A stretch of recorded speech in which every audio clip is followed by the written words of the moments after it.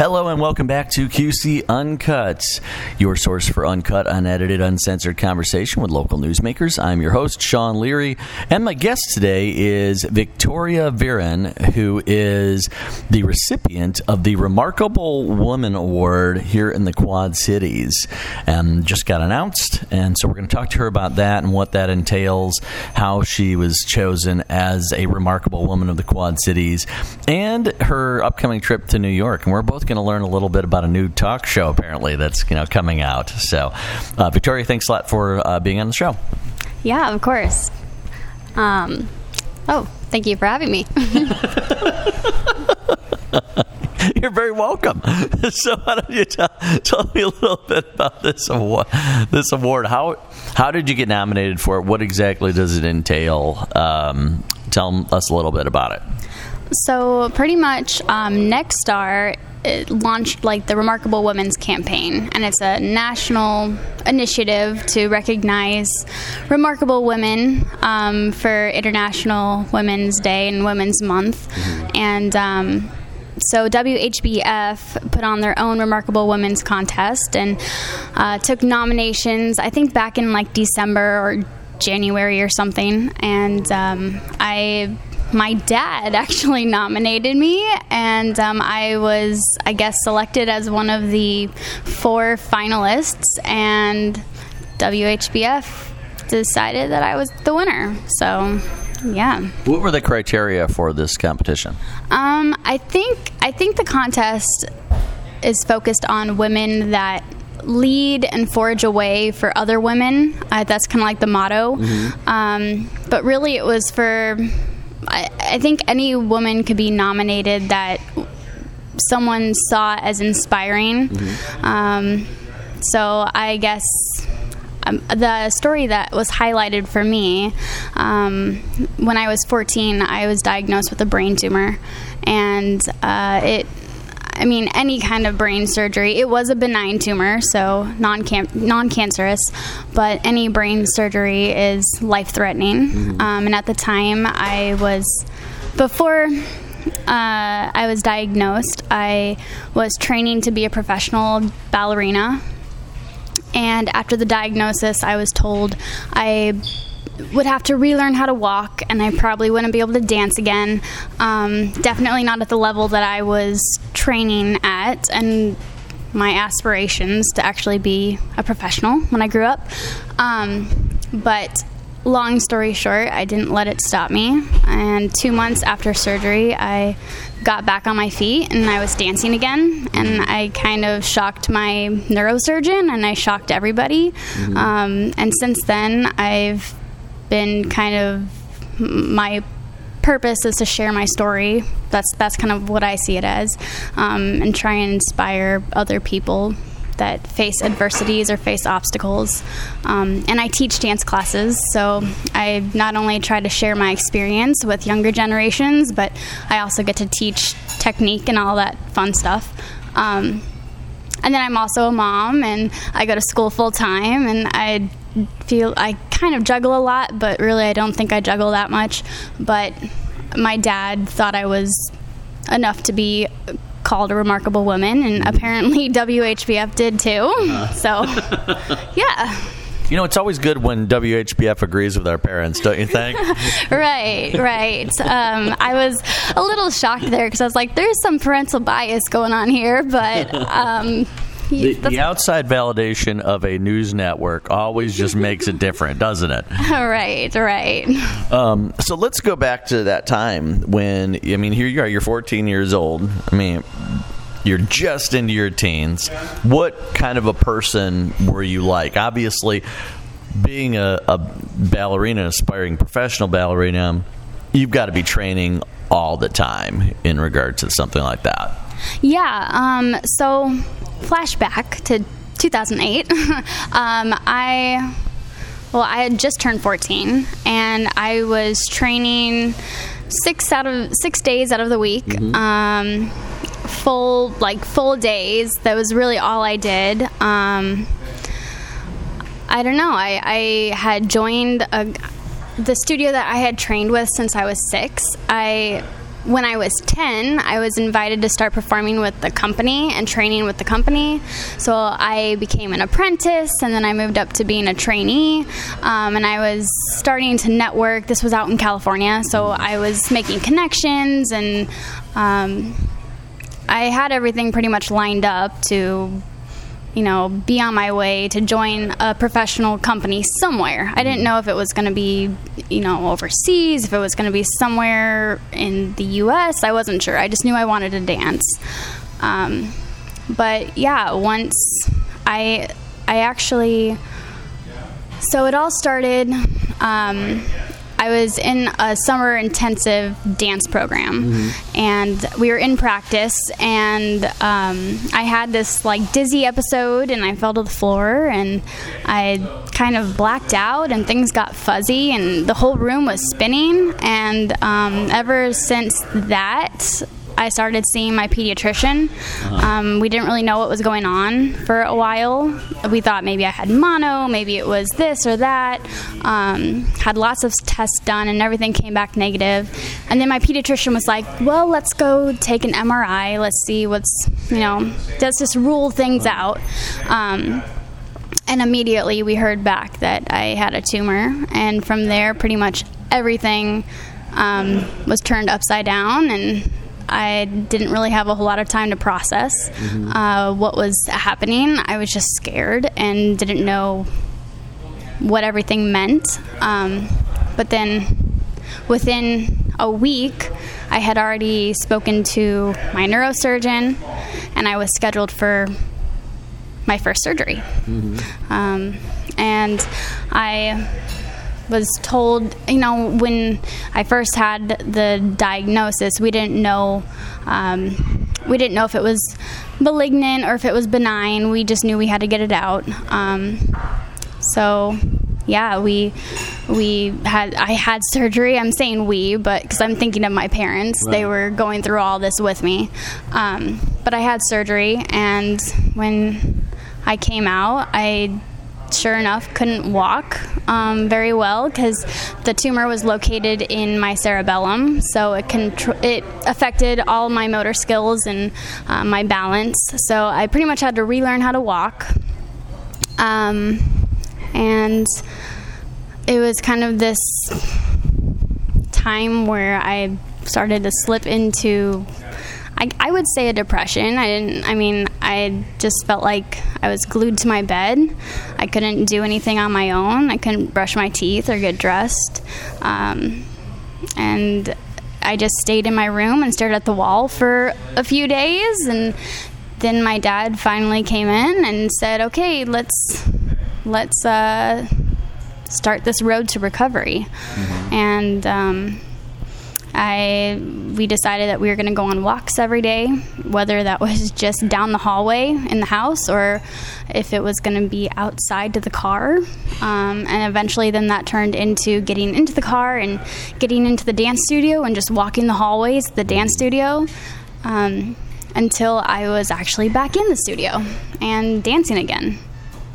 What was that like? What was going through your head in regard to, before you went under for that surgery? What was the last thing that was going through your head right before then? And then when you came out and you get out and you're in bed and you can't move, and so what was that like? Yeah, I mean, the whole process from the diagnosis and leading up to surgery was just terrifying because I had never had surgery. I'd never broken a bone. I'd never even sprained anything before then. And I remember asking my dad, am I going to die? But, my parents tried to keep me optimistic. Again, I didn't have too much time to process everything because it was a really fast, situation. Right. But I do remember those last moments, counting down from 10 as I'm getting the anesthesia. I remember feeling the tears running off my cheeks because I just wasn't sure what was going to happen. And then once I did wake up, everything, it felt like a movie. Everything was kind of sideways and blurry, and it almost felt like a dream. And then over the course of a few days or a week or so, my mental state kind of started coming back. But it was very discouraging at first because I couldn't get out of bed and half my hair was gone, and I was in high school, and this is the point in my life where I'm starting to gain a little more independence, and suddenly I'm not gaining any independence, and I'm losing independence, and I don't know who I am anymore. I don't know what I'm doing anymore. And my career aspirations felt like they were out the door because, I can't do anything. So it was very discouraging, very depressing for a couple weeks, but yeah.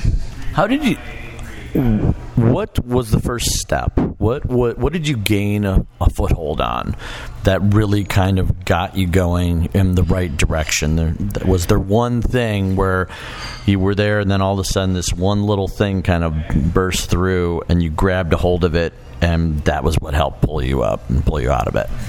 Yeah. So this is something that, I've tried to wrap my mind around a lot, and I think it comes down to 3 different things that kind of work together. One, I've always had kind of the step-up personality, like I can do it. Like I don't say no to a challenge. This was definitely the first challenge that feeling kind of started to slip away. But my dad came in and he sat down on the bed and we had a really long talk one day, and this was kind of the turning point. He just asked, like, what was it that I wanted out of life? What makes you happy? How can we make you happy again? We talked about just my purpose, and I said I want to dance, I want to be able to be with my friends, I want my old life back. And he made a deal with me, and he said, okay, well, let's get out of bed and go on these walks and see if we can get back into the dance studio. You can see your friends again. You can put on your dance shoes again. We'll see. It'll take as long as it takes, and that's fine. Let's just do something. So it was hard, but I said, yeah, okay, let's do something.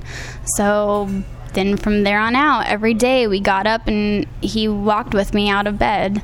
And eventually, like I said, we would just walk down the hallway and back. And then the next day we might make it outside the front door and back, until eventually we got in the car and we were able to actually go to the dance studio again. And once I was in the dance studio, the directors that I had been training with, they were getting ready to put on their production of the Nutcracker. And originally, before we had found out that I had a brain tumor and before all of this experience happened, it was planned that I would dance the role of Clara in that season. Obviously, things kind of changed once I got the diagnosis. That changed a little bit, but once they saw me back in the studio, just walking through the hallways, I mean, now that I think about it, I don't know if they were just, sad to see me how I was, but they said, hey, if you want, let's keep this as a motivation. You can dance the role of Clara if you want to. Even though it was 2 months out, my little ambitious self said, yeah, okay, sure. And then suddenly those walks with my dad turned into little solo sessions where I was working in the dance studio by myself to try and get, do a plie and then do a grand battement and then do chaînés and a leap, and that pretty much that part motivated me to get back on my feet faster. Do you think that was intentional on their part, that they knew you needed something like that and they threw that out there for you, saying, yeah, here it is, come and get it? Oh, definitely, yeah. I think at the time, that's not how I saw it. I didn't really think about it like that, but now as the years have gone by and I look back on it, definitely I think they knew that would be the motivation I needed, because they knew my personality. They knew that I don't step down from a challenge. So that was kind of their way of pushing me even further, definitely. It sounds like your dad has been a tremendous influence and rock in your life. Explain how he became that, stability for you, and how much that has meant to you. My dad is my best friend. I think about this all the time because he's definitely the rock of everything. I don't know. He's been the single person, bringing in money for the family. He's always held a full-time job, and my mom, she's dealt with illness my whole life. So, he's always been a real step-up person, like, get everything done. He takes on a lot of weight on his shoulders, and I think that has passed on to me a little bit, and he's kind of like my role model. And I don't remember what your question was, but what does that meant to you? And like I said, obviously he has been a huge influence and stability in your life, and going through these turbulent times, that had to be incredibly important to you, and you can hear the admiration you have for him, and it just, explain that a little bit more, what that's meant to you. Yeah, I think just everything that he's done for my mom and I, and now his grandson, it means the world. He's pushed me to be the best version of who I am, and I think also vice versa. I think now today I inspire him to keep being the best version of him, and it's kind of a two-way flow here. But I wouldn't be where I am or who I am without the contributions he's made. Mm-hmm. Was there a time when you felt like you'd finally turned the corner, like you'd finally recovered, and you were finally back to, like, maybe you didn't even realize it, and you were in the middle of a dance routine, and it just kind of struck you like, oh my God, I'm back to where I was, only changed? Yeah. Definitely, like, back in 2008, I think it was, when I got up on the stage and performed in pointe shoes and a costume, and I had the fake hair and everything. Mm-hmm. I think that was definitely like oh my gosh, I made it. I'm doing this. Like, I'm back on a stage. I think that was definitely a turning moment, but I don't think I've really, I don't know. Like, I don't think I've ever been exactly back to where I used to be. I think I've gotten better, and I think that, it's, I don't know, since I've been teaching dance classes for the past 8 years, and I think probably once I started teaching, that was the moment when I was like, wow, I really did make it happen. And my story has made me an even better teacher. I think I'm better now than I ever could have been before. And my role as a dance teacher is better than the role of just a ballerina on stage. And I think 8 years ago when I started teaching, that was kind of the moment when I was like, this is what I'm supposed to be doing. This is it. How has that helped you as a teacher, as a human being? How has it helped you empathize with other people who are going through certainly not the exact same thing that you went through, but other really difficult times? Yeah, I think as a teacher, like, the really cool thing is that I get to kind of talk to, I work with a lot of different ages. I mean, as young as 2.5, and as I've taught adult classes before, but I always kind of offer my mentorship, or I try to offer my companionship and my support beyond just being a dance teacher, because I know that we all go through things. And for me, the dance studio that I grew up with, the motto was more than dance, and that's something that I think I still try to implement into my classes. You're going to learn the technique, but this is more than dance. This is kind of like a home. This is where you can feel accepted and free to be whoever you want and share whatever you want, or put whatever you don't want to share into your work and into your expression and your creativity. And it's my story and my experience has definitely connected me with people on a different level. So, okay, so tell us a little bit about where you're at right now. Is there anything else between then and now that you want to add? Anything in particular that a substantial, impactful event in your life that you feel? Obviously, you're a mother now, and things that have also augmented your reality and have brought out a different side of you and helped you grow and evolve. Yeah, I'm a mom. I think that's definitely changed who I am completely. Another total identity shift. My son's 2.5. So, I mean, honestly, when he was first born, I didn't really know what I was going to do. I didn't really know who I was. Because it was like this whole identity shift and figuring out suddenly I'm not just taking care of myself, but I'm raising I'm raising a human being. But since he's been here, I feel like I've stepped into this next chapter that is even better than the previous one. And I went back to school, and I'm graduating in May, and I'm going to be pursuing nonprofit work, and I feel like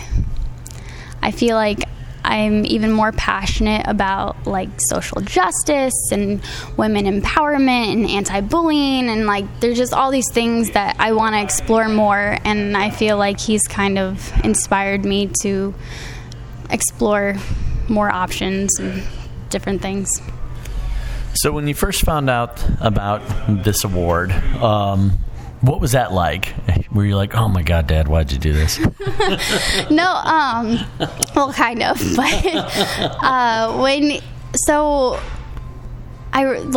it was really brief. One morning I was rushing off to get, I stopped at the house after dropping my son off at daycare. I was grabbing something for school, and my dad was like, hey, there's this contest going on. I think I'm going to nominate you. And I was just like, okay, Dad, sure. I wasn't really listening that much because I was in a rush. And I was like, well, just because he nominates me doesn't mean I'm going to get, picked or anything like that. But once I was called by the station saying, hey, we'd like to get some footage and talk to you. You're one of our finalists. I was like, oh my gosh, what? Definitely crazy. Definitely was not expecting it, but it was really, really cool. I was a little speechless and shocked because definitely some parental bias there, but, it was cool. So what was it like to be chosen of all the nominees, and okay, you're going to be the representative for the Quad Cities? How did that feel, and how do you think that can help you? You're talking about anti-bullying initiatives and working with not-for-profits. How do you think that can help you in regard to spreading that message and giving you that platform? Well, first, I think I feel almost undeserving in the sense because I know so many remarkable women in the Quad Cities that are doing just insanely awesome things, and then I just feel like they need to be highlighted. But the fact... Such as? Such as, like, Kit Ford. She's with Our Grows House. And there's Michaela Hughes Shaw and Jasmine Babers. They do Love Girls Magazine. I mean, the list is endless. Justine Sibo Mana. She's Quaso Designs. Like, I don't know. I could just list so many people. That literally everybody that I meet inspires me to be like a better version of myself, and I have so much gratitude to everybody in the Quad Cities because they've made me who I am. But the fact that I have been chosen to, I guess, represent the Quad Cities definitely, like, I feel like I have little bits of so many different people in the Quad Cities in me that it's almost like, cool, I feel like I can represent you guys in a good way. Like, I got this. This will be cool. It's definitely helping me to not remember, but kind of remember. Like, as you go through your day-to-day routine, and as I take my son to daycare and go to school, like, it just becomes a routine to try and get to the end. And sometimes, you know, your purpose falls to the back of your mind. And this has definitely been a reminder of what my purpose is and how I can start to use my platform and, you know, exactly where I want. Like, I want to get into motivational speaking or get into the nonprofit field. I want to give back to the community. And I feel like this whole experience has just reminded me of kind of where I want to go from here. So what happens next? You mentioned you're going to be heading out to New York. Yeah. So next week, all of the women that have been the finalists in the nation, we all fly out to New York City, and we'll be sitting in the audience on the Mel Robbins show. And we were wondering who Mel Robbins was, so you'll find out personally. So you'll have to let me know, Victoria. Well, I do know that she's a motivational speaker. Okay. I know she's given a TED Talk. So on, I think, like the 5-second rule, which is just about getting up and doing things and getting stuff done. So. It's not about if food falls on the ground, whether you can eat it or not. Yeah, not quite. Not quite. I was going to say that. I don't know. I don't think that'd be that motivational of a TED Talk. Yeah, probably not. But but it'll be a really awesome experience. I don't know. I don't really know what to expect. I'm just excited to meet all these other super awesome, inspiring women, and I'm sure I'll get a lot out of it and come back home just feeling inspired to do the next best thing. So do they pick a national person out of all of you, or are you all just representing the different communities that they selected? So we are all representing the different communities, but they are going to pick an overall winner. I think the announcement comes out on the show. But yeah, and I think the show airs at like that very end of March, so that's when it's actually announced to the public. Right. But yeah, I guess there will be an overall winner. So aside from obviously the recognition and the platform, what did you receive for winning this award? I get I get 10% off at participating subways. Right. Well, I get the trip to New York City. I get to stay across from Central Park. There's a bus tour with all these. We get like a tour of the city, and then we go on the show and. Yeah. Autograph photo of Mel Robbins. Yeah, hopefully some good networking. You know, all the good stuff. Yeah, no subway coupons, but that's okay. I can tell you're so disappointed in regard to that. Very, very. Maybe you can work out a deal with Subway and tell them that, and you can get the coupons. Right.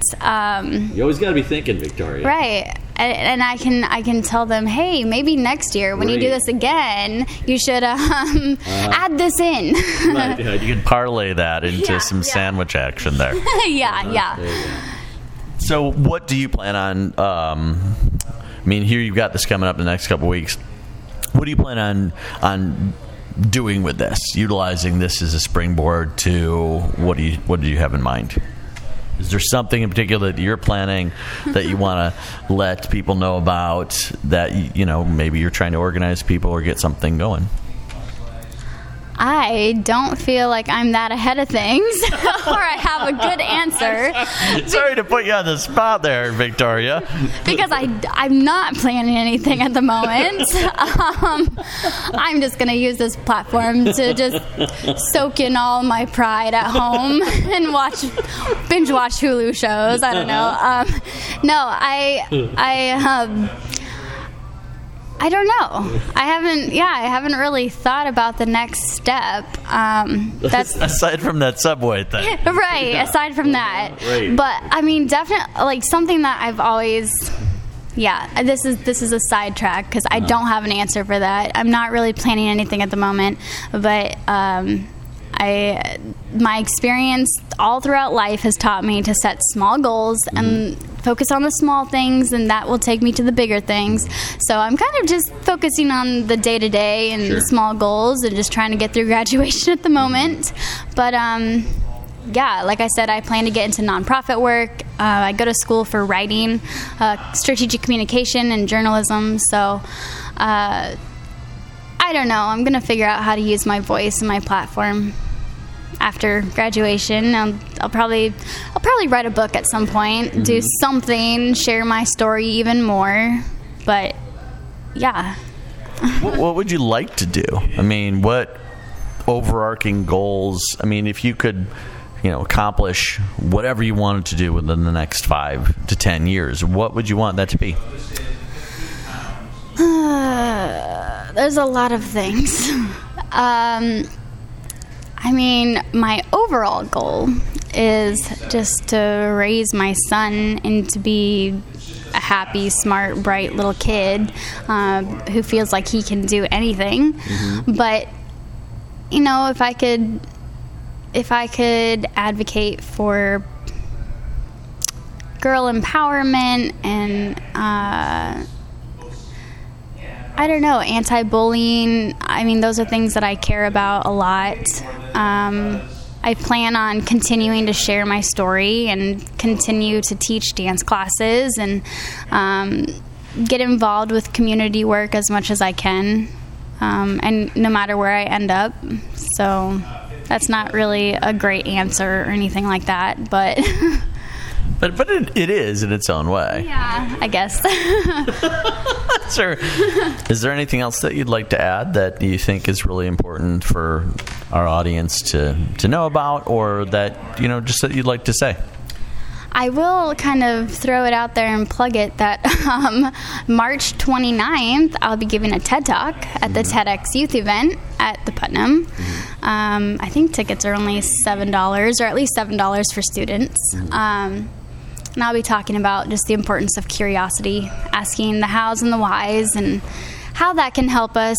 Really, I'm talking about being environmentally conscious, because we need to care about our planet. But, that could go pretty much for anything. So, but yeah, people should come to the event. And how can they get tickets for that event again? I think if you just Google... I don't have a link, but if you just hop on Google, TEDx Youth at Davenport 2020. So it's March 29th. What time is it again? I think it's 5 p.m. Okay. No, don't quote me. I'm not sure. It's at the Putnam, though. Yes. It's at the Putnam. March 29th at the Putnam. You can see Victoria Viren, and the name of the award, the Aspirational Women's Award. Is that correct? Remarkable Women. Yes. Okay, Remarkable Women's Award. My bad.